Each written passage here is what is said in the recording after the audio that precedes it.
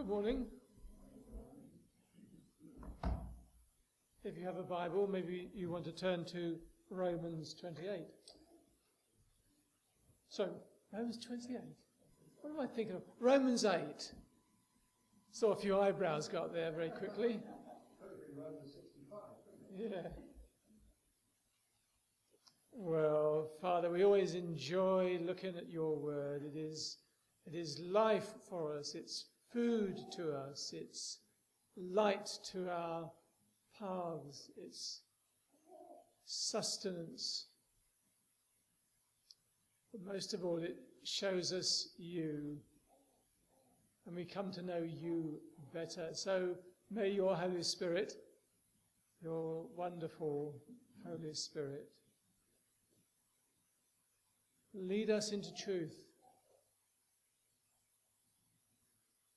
Truth that liberates us from our small thinking, our misguided thinking,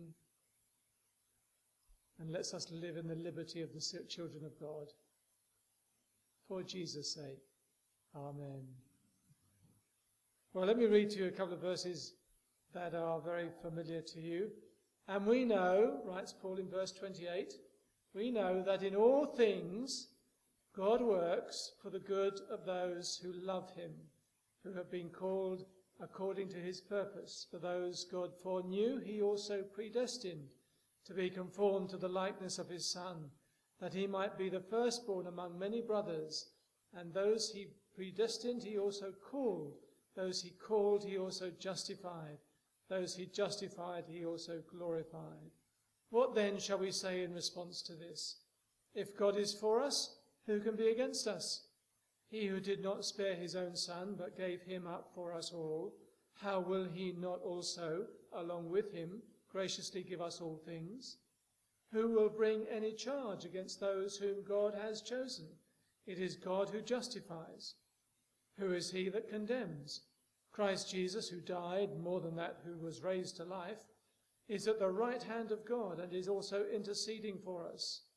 Who shall separate us from the love of Christ? Shall trouble or hardship or persecution or famine or nakedness or danger or sword? As it is written, for your sake we face death all day long. We are considered as sheep to be slaughtered. No, in all these things we are more than conquerors through him who loved us. For I am convinced that neither death nor life, neither angels nor demons, neither the present nor the future, nor any powers, neither height nor depth, nor anything else in all creation will be able to separate us from the love of God that is in Christ Jesus our Lord. And we all say amen to that, don't we? Amen. But all things working together for good. It's easy for us sitting in a relatively liberal country in our comfortable chairs on this Sunday, not experiencing much persecution for being Christians, to say, yes, it is true. It would be harder if we were living in other parts of the world. But I know I'm not only justified by faith, have peace with God and am reconciled to him, I'm also a son of God, adopted to be his son. And since I'm a son, I'm encouraged to call God Father. A father who brings his children up with a specific goal in mind. Nothing less than holiness. For those God foreknew, he also predestined to be conformed to the likeness of his Son. The goal God has for you and me is not our happiness. It is, as others have said many times before, our holiness. So the good God is doing is not defined by your or my idea of goodness, but by God's decision that we should be holy. In short, we're to be like Jesus. So I see the circumstances through which I pass, not as random, but being under the care of a generous, loving, gracious Father. So Paul asks a few questions. What then, he says, shall we say in response to this, verse 31? And he's referring further back than verse 28. He's referring back to all he's written so far. But verse 28 will do for us. And he answers himself with 4 further thoughts that he brings to us in the form of questions. He says, for example, in verse 31, no opposition can finally crush us. No opposition can finally crush us. And the question he asks to stimulate our thinking is, if God is for us, who can be against us? If we believe God to be who he is, then ultimately no one can crush us, whoever they may be, by whatever title. Here's the second, verse 32. The thought he makes is, no good thing will finally be withheld from us. And the question he uses to stimulate our thinking is this: he who did not spare his own son, but gave him up for us all, how will he not also along with him graciously give us all things? So secondly, no good thing will finally be withheld from us. Here's the third, verse 33. No accusation can finally disinherit us. And the question he makes is, who will bring any charge against those whom God has chosen? And the last one comes in verse 35. No separation from Christ's love can ever befall us. And the way he addresses it to us is in the form of the question, who can separate us from the love of Christ? So let's look at that using an Old Testament saint as our jumping off point. Now, the Old Testament stories are not written to illustrate theological truth. They're written because it happened and God is revealing himself through them. But the story of Joseph in the Old Testament helps us to understand what Paul is getting at here. He never knew Paul. He didn't know the name of Jesus Christ. Grace for him was a partly formed concept, but nonetheless his life demonstrates something of what God was doing. So if you have a Bible, turn to Genesis chapter 40. And we find ourselves in the middle of the story of Joseph. And I choose it too because it's a familiar one to you, and it's one that is recounted over the last 14 or so chapters of Genesis, so I haven't got time to read those, so I'm assuming that you fully understand the story and aware of it, then we can make progress. In chapter 45, and you know what happened to Joseph, he was sold into slavery by his brothers, he became a slave to Potiphar, he was accused falsely of rape and thrown into prison. And then he becomes prime minister. So life for him was painful. Life for him included significant suffering. One of the Psalms speaks about him pleading for his life and being in chains for his life. But he's able to say in chapter 45, when he makes contact with his brothers again, he says this: do not be angry with yourselves for selling me here, because it was to save lives that God sent me ahead of you. So then, it was not you who sent me here, but God. He made me father to Pharaoh. And then he goes on. Though he's clear that his brothers are entirely to blame for the mischief that was caused in his life, he believes that God was in charge all along. So this is a story that points to God, as they all do, but it's also a story that includes suffering and shows us that there is a cost included in our commitment to faith, which we are demanded from time to time. Being a Christian is not straightforward and isn't easy. Those who pretend that becoming a Christian means all your problems are solved are misleading others. Though it's a story that has a happy ending, and we all like happy endings, don't we? It is a great story. We shouldn't pass too quickly over the period of suffering on an innocent young man. There isn't much that's said negatively about Joseph. He isn't a perfect person. He's not the one we follow. Jesus is the only one of that. But being faithful to God and living a life of faith and integrity will certainly not keep us from harm. It will not provide us with a rock-solid guarantee that we have no difficulties. Indeed, there are times when it increases the likelihood of conflict as we have to face a world of very different values and standards from those of the kingdom of God, which is what many of our brothers and sisters are facing even as we meet here. But we also face from time to time. So I just want to bring 3 thoughts to you as we think about Romans 8. All things God is working for the good of those who love God. In all things. I wonder what comes to your mind, what you're going through. You're thinking, well, yes, but not this, Charles. If you knew what I'm facing, then you'd have to say this is not working together for my good. I want to bring you 3 thoughts. Here's the first one.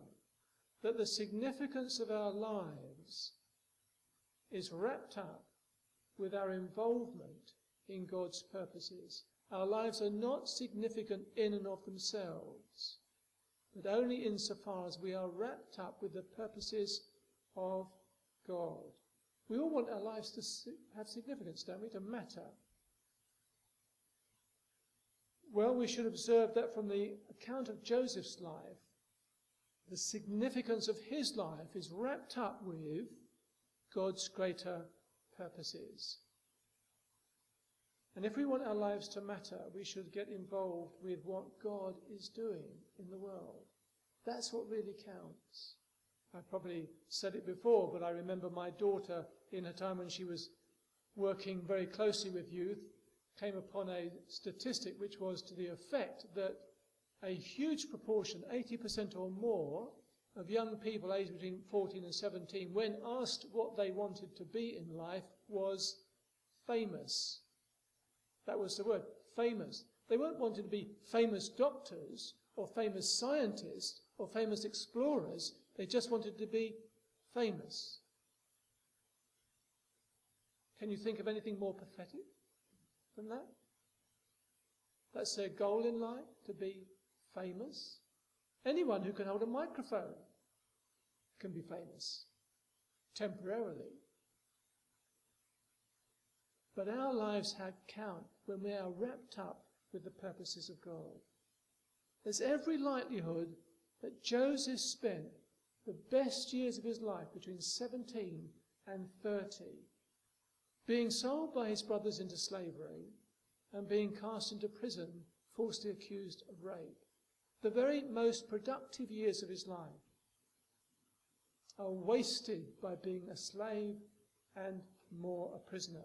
By any human standard, you'd have to say that renders his life pointless and meaningless.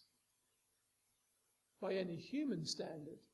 Well, we of course don't work from human standards. We don't operate in that way. Joseph himself is clearly aware that God is with him all the way through.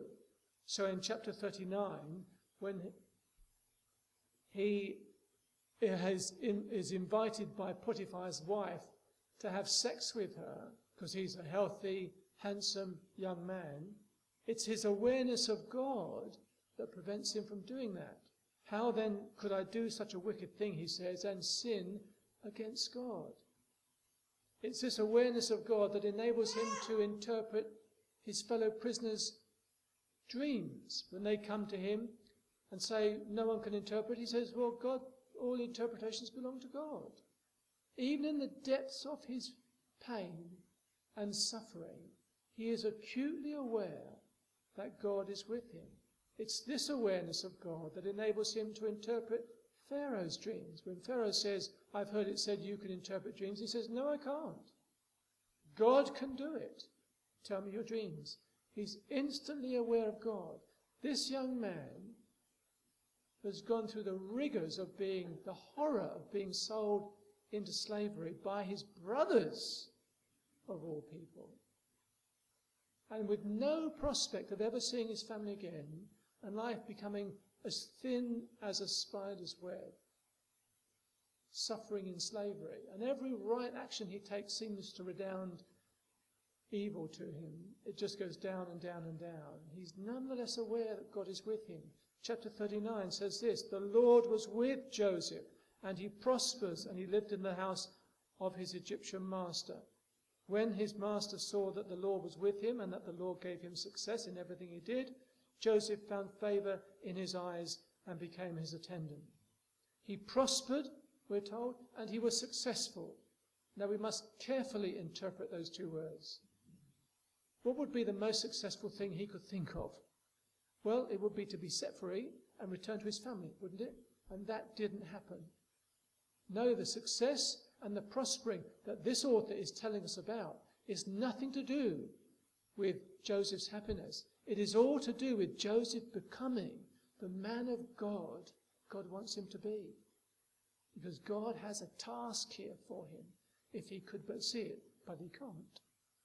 So in the darkness, when he doesn't understand a thing, God is nonetheless enabling him to be a man of God. Potiphar put him in charge of his household, and he entrusted to his care everything he owned.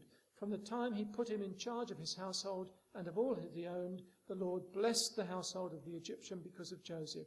The blessing of the Lord was on everything Potiphar had, both in the house and in the field. So he left in Joseph's care everything he had. With Joseph in charge, he didn't concern himself with anything except the food he ate. Remember the promise to Abraham? We looked at that. That I will bless you, and through you and your descendants bless the nations. Well, that's exactly what's happening to an Egyptian pagan master, to the presence of a godly man. He comes as a slave. And what's more, when things go from bad to worse and he gets thrown in prison because of Potiphar's wife's wickedness, we read this: but while Joseph was there in the prison, the Lord was with him. He showed him kindness and granted him favor in the eyes of the prison warder.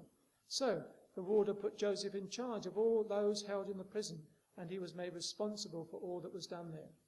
The warder paid no attention to anything under Joseph's care, because the Lord was with Joseph and gave him success in whatever he did. What would have been success for Joseph? Out of the prison, free from slavery, return to his family. But that's not what this author is telling us. This author is telling us that success is becoming the man or woman of God that he wants, regardless of where you are and regardless of your circumstances. That's success.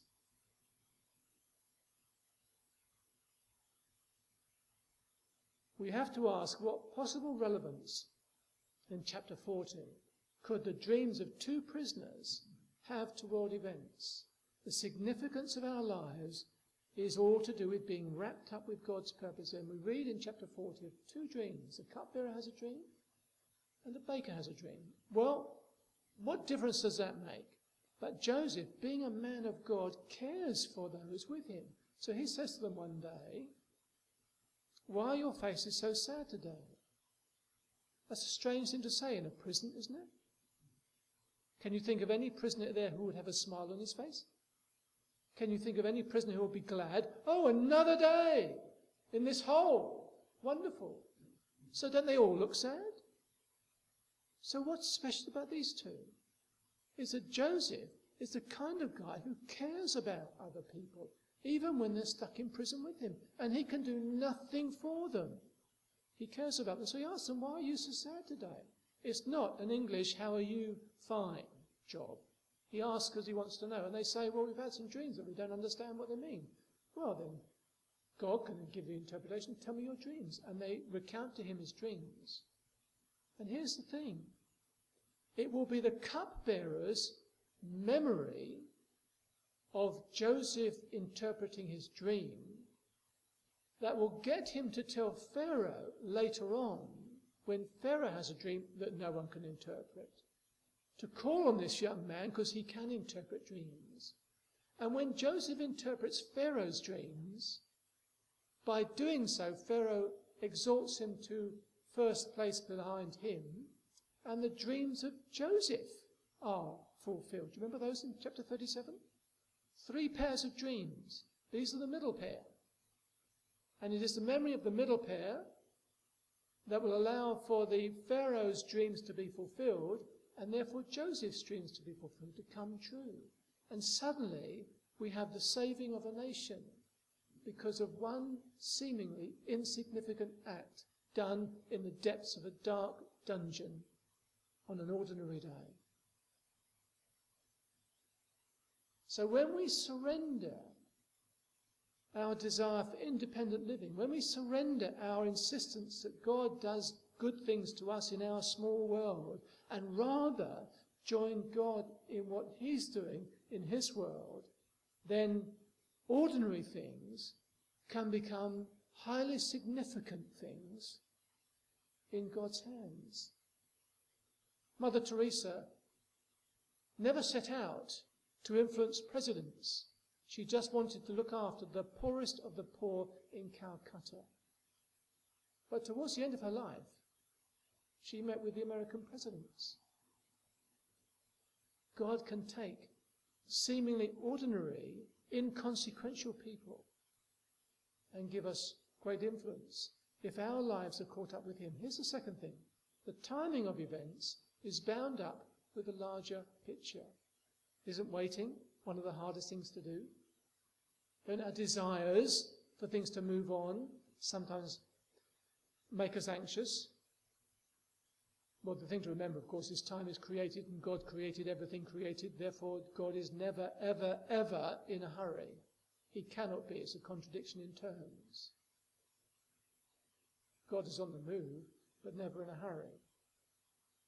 So the issue of when God's promises come about and the associated waiting that's often entailed is not to be understood merely from my limited perspective. So in Joseph's case, he has 13 years of bondage, slavery, and imprisonment, which must have been intolerable. And finally, it seems, when he interprets the cupbearer's dreams and says, by the way, put a word in for me with Pharaoh, because I shouldn't be here, in the hope that at last he might be set free, the final line of chapter 40 says this: the chief cupbearer, however, did not remember Joseph. He forgot him when 2 full years have passed. So for 13 long years, every prayer that Joseph prays appears not to have been heard, appears not to have been answered.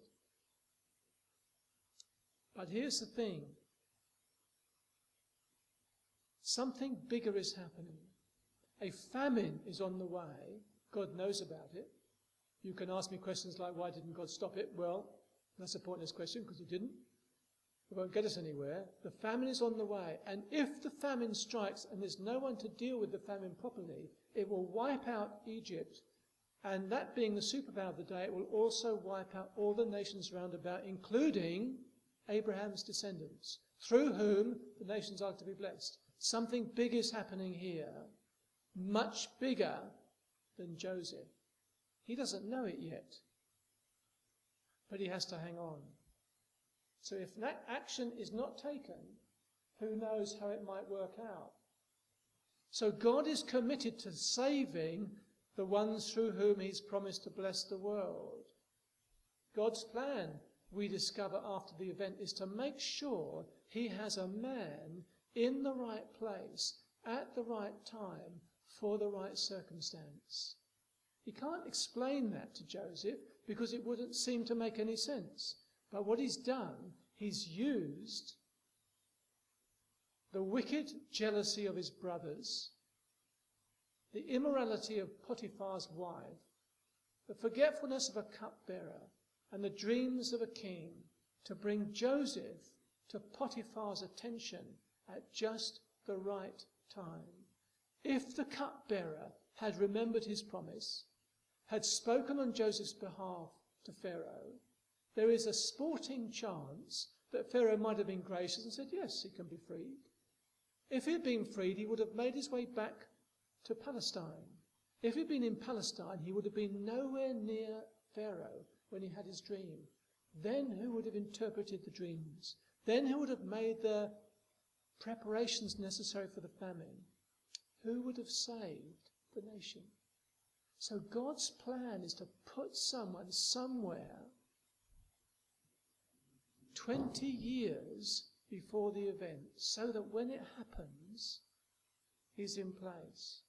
So we need to keep in mind the big picture of God's intentions. Do you know what God's intention is? Is to save as many people as possible before Jesus comes again. Isn't that right? That's his intention.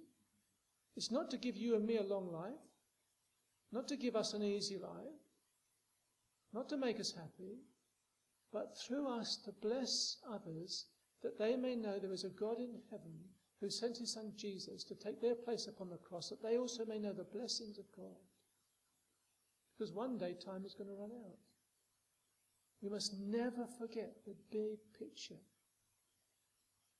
which can make a little sense of the ups and downs of our lives. Otherwise, we're at the mercy of our own feelings and emotions, aren't we? So the timings are wrapped up with God. 20 years before he'll become the one who saves the people in the famine. But it'll be 13 years before he's exalted to prime ministership. 13 years of darkness, loneliness, suffering, pain, sorrow, with seemingly no end. All things working together for good? Yes, Joseph, they are. Because the good God is looking for is the saving of many people. And here's the third thing. You always have a choice, even when you don't have a choice. And if you think that's a paradox, it is. You always have a choice, even when you don't have a choice. These days, choice is one of those buzzwords we must have. We must have choice. We can have too much choice, can't we? I mean, me, for example, I do not want to choose the hospital I go to if I am injured or anything like that. I just want to go to a hospital that look after me. I don't have to choose it. As the ambulance men arrive at my last moments and say, here's a list of hospitals. Which one would you like us to take you to? We can give you statistics on all these things. I say, just take me where I'll be looked after. Sometimes we have too much choice, don't we? But choice is one of those buzzwords. Well, we do need help in making guidance and things, but here's the thing. For 13 years, Joseph has not been able to make a single choice as to his future. He is sold into slavery by his brothers. That was not his choice, and he wouldn't have made it. He is sold by the Ishmaelites to Potiphar as a servant. That is not his choice. He would not have done that. He is cast into prison accused of a crime he did not commit. That was not his choice, and he wouldn't have made it. He is left in prison, forgotten and alone. That is not his choice. For 13 years, he does not make a single choice of any significance. There are decisions that we are free to make, but there are also times in our lives when we don't have the luxury of making decisions, when we are very, very tiny, like a little baby that came in a bit earlier on in a pushchair. Doesn't make any decisions about anything. Is entirely looked after by his parents and grandparents and other friends. Maybe at the other end of our lives, when we get very old, again, the choices are taken out of our hands and we don't make them anymore. Other people make them on our behalf. Treat your children carefully because they choose your nursing home or something like that. But there may be other times too when people are in prison, as many are today. That's not the choice they're making. When people are in grinding poverty, they don't have choices to make. It's just one grind day after day. Those people with terminal illnesses, the matter of choices may be an irrelevance to them. But here's the thing. While we may not have the choice as where we will live, we do have the choice as to how we will live where we live. Did you get that? It's very important. Joseph does not have the choice as where he is, but he does have the choice as to how he will live where he is. We may not have the choice as to where we might work or what we might do, or if we're unemployed, that we do nothing, as it were. But we do have the choice as to how we will work, whatever we do, wherever we do it. Did you get that? It's the how, not the where and the what, that are the important things. So we do have a choice, even when we don't have a choice. Joseph chose to honor God throughout the difficult and stressful years of his capture. He chose to respect Potiphar and to honor God in the years of his household service. He chose to respect the prison warder and to honor God in the years of his imprisonment. He chose to deal kindly with his fellow prisoners, even though it would probably be of no benefit to him. And all this meant that God had his man in the right place at the right time, so that on an ordinary day that started just like any other day, one in which he acted with his usual kindness and courtesy, one day that ended with no significant change in his circumstances, would prove to be a pivotal day of God. And one day Joseph would be catapulted from his prison to prime ministership within a day, simply because he was a man of integrity and honor who chose how he would do what he did and how he would live his life. So we need to choose to be faithful in the small, apparently insignificant things of life, to treat people with kindness and courtesy and love, regardless of whether they can do us any favours, to be honest and upright in all that we do, whether or not anyone knows about it. A man becomes a Christian and sends a letter to the Inland Revenue and says, I've just become a Christian and my conscience is pricking me, so I'm sending £100 in payment of past income tax not yet paid. P.S. If I still can't sleep, I'll send you the rest. We have to be honest and upright in all our dealings. And we make these choices not because we benefit from them, but because it's right to do them. We live our lives by the kingdom of heaven. So we pray that God's will is done on earth as it's perfectly done in heaven. And we live our day today as if it mattered to God. God works for the good of those who love him in all things, because he's making us like Jesus. Our significance is wrapped up in the big purposes of God. The timing is all to do with the big purposes of God. And we always have a choice, even when we don't have a choice. Let me pray. Father, we thank you that we as responsible human beings, made in your image and in your likeness, are entirely able to live for your glory, whatever the circumstances may be. To that end, we thank you for the gift of your Spirit, who enables us to live a life to glorify you. And we're about to remember, Lord Jesus, what you did for the glory that was set before you, for the joy that was set before you, could endure the cross for what you saw as a result, the saving of many people. Help us to live our lives in a similar way, for the joy that is set before us, to endure some of the pain and sorrow of this life, in order that the great purposes of God, the saving of many people, may be accomplished, even through us. For Jesus' sake. Amen.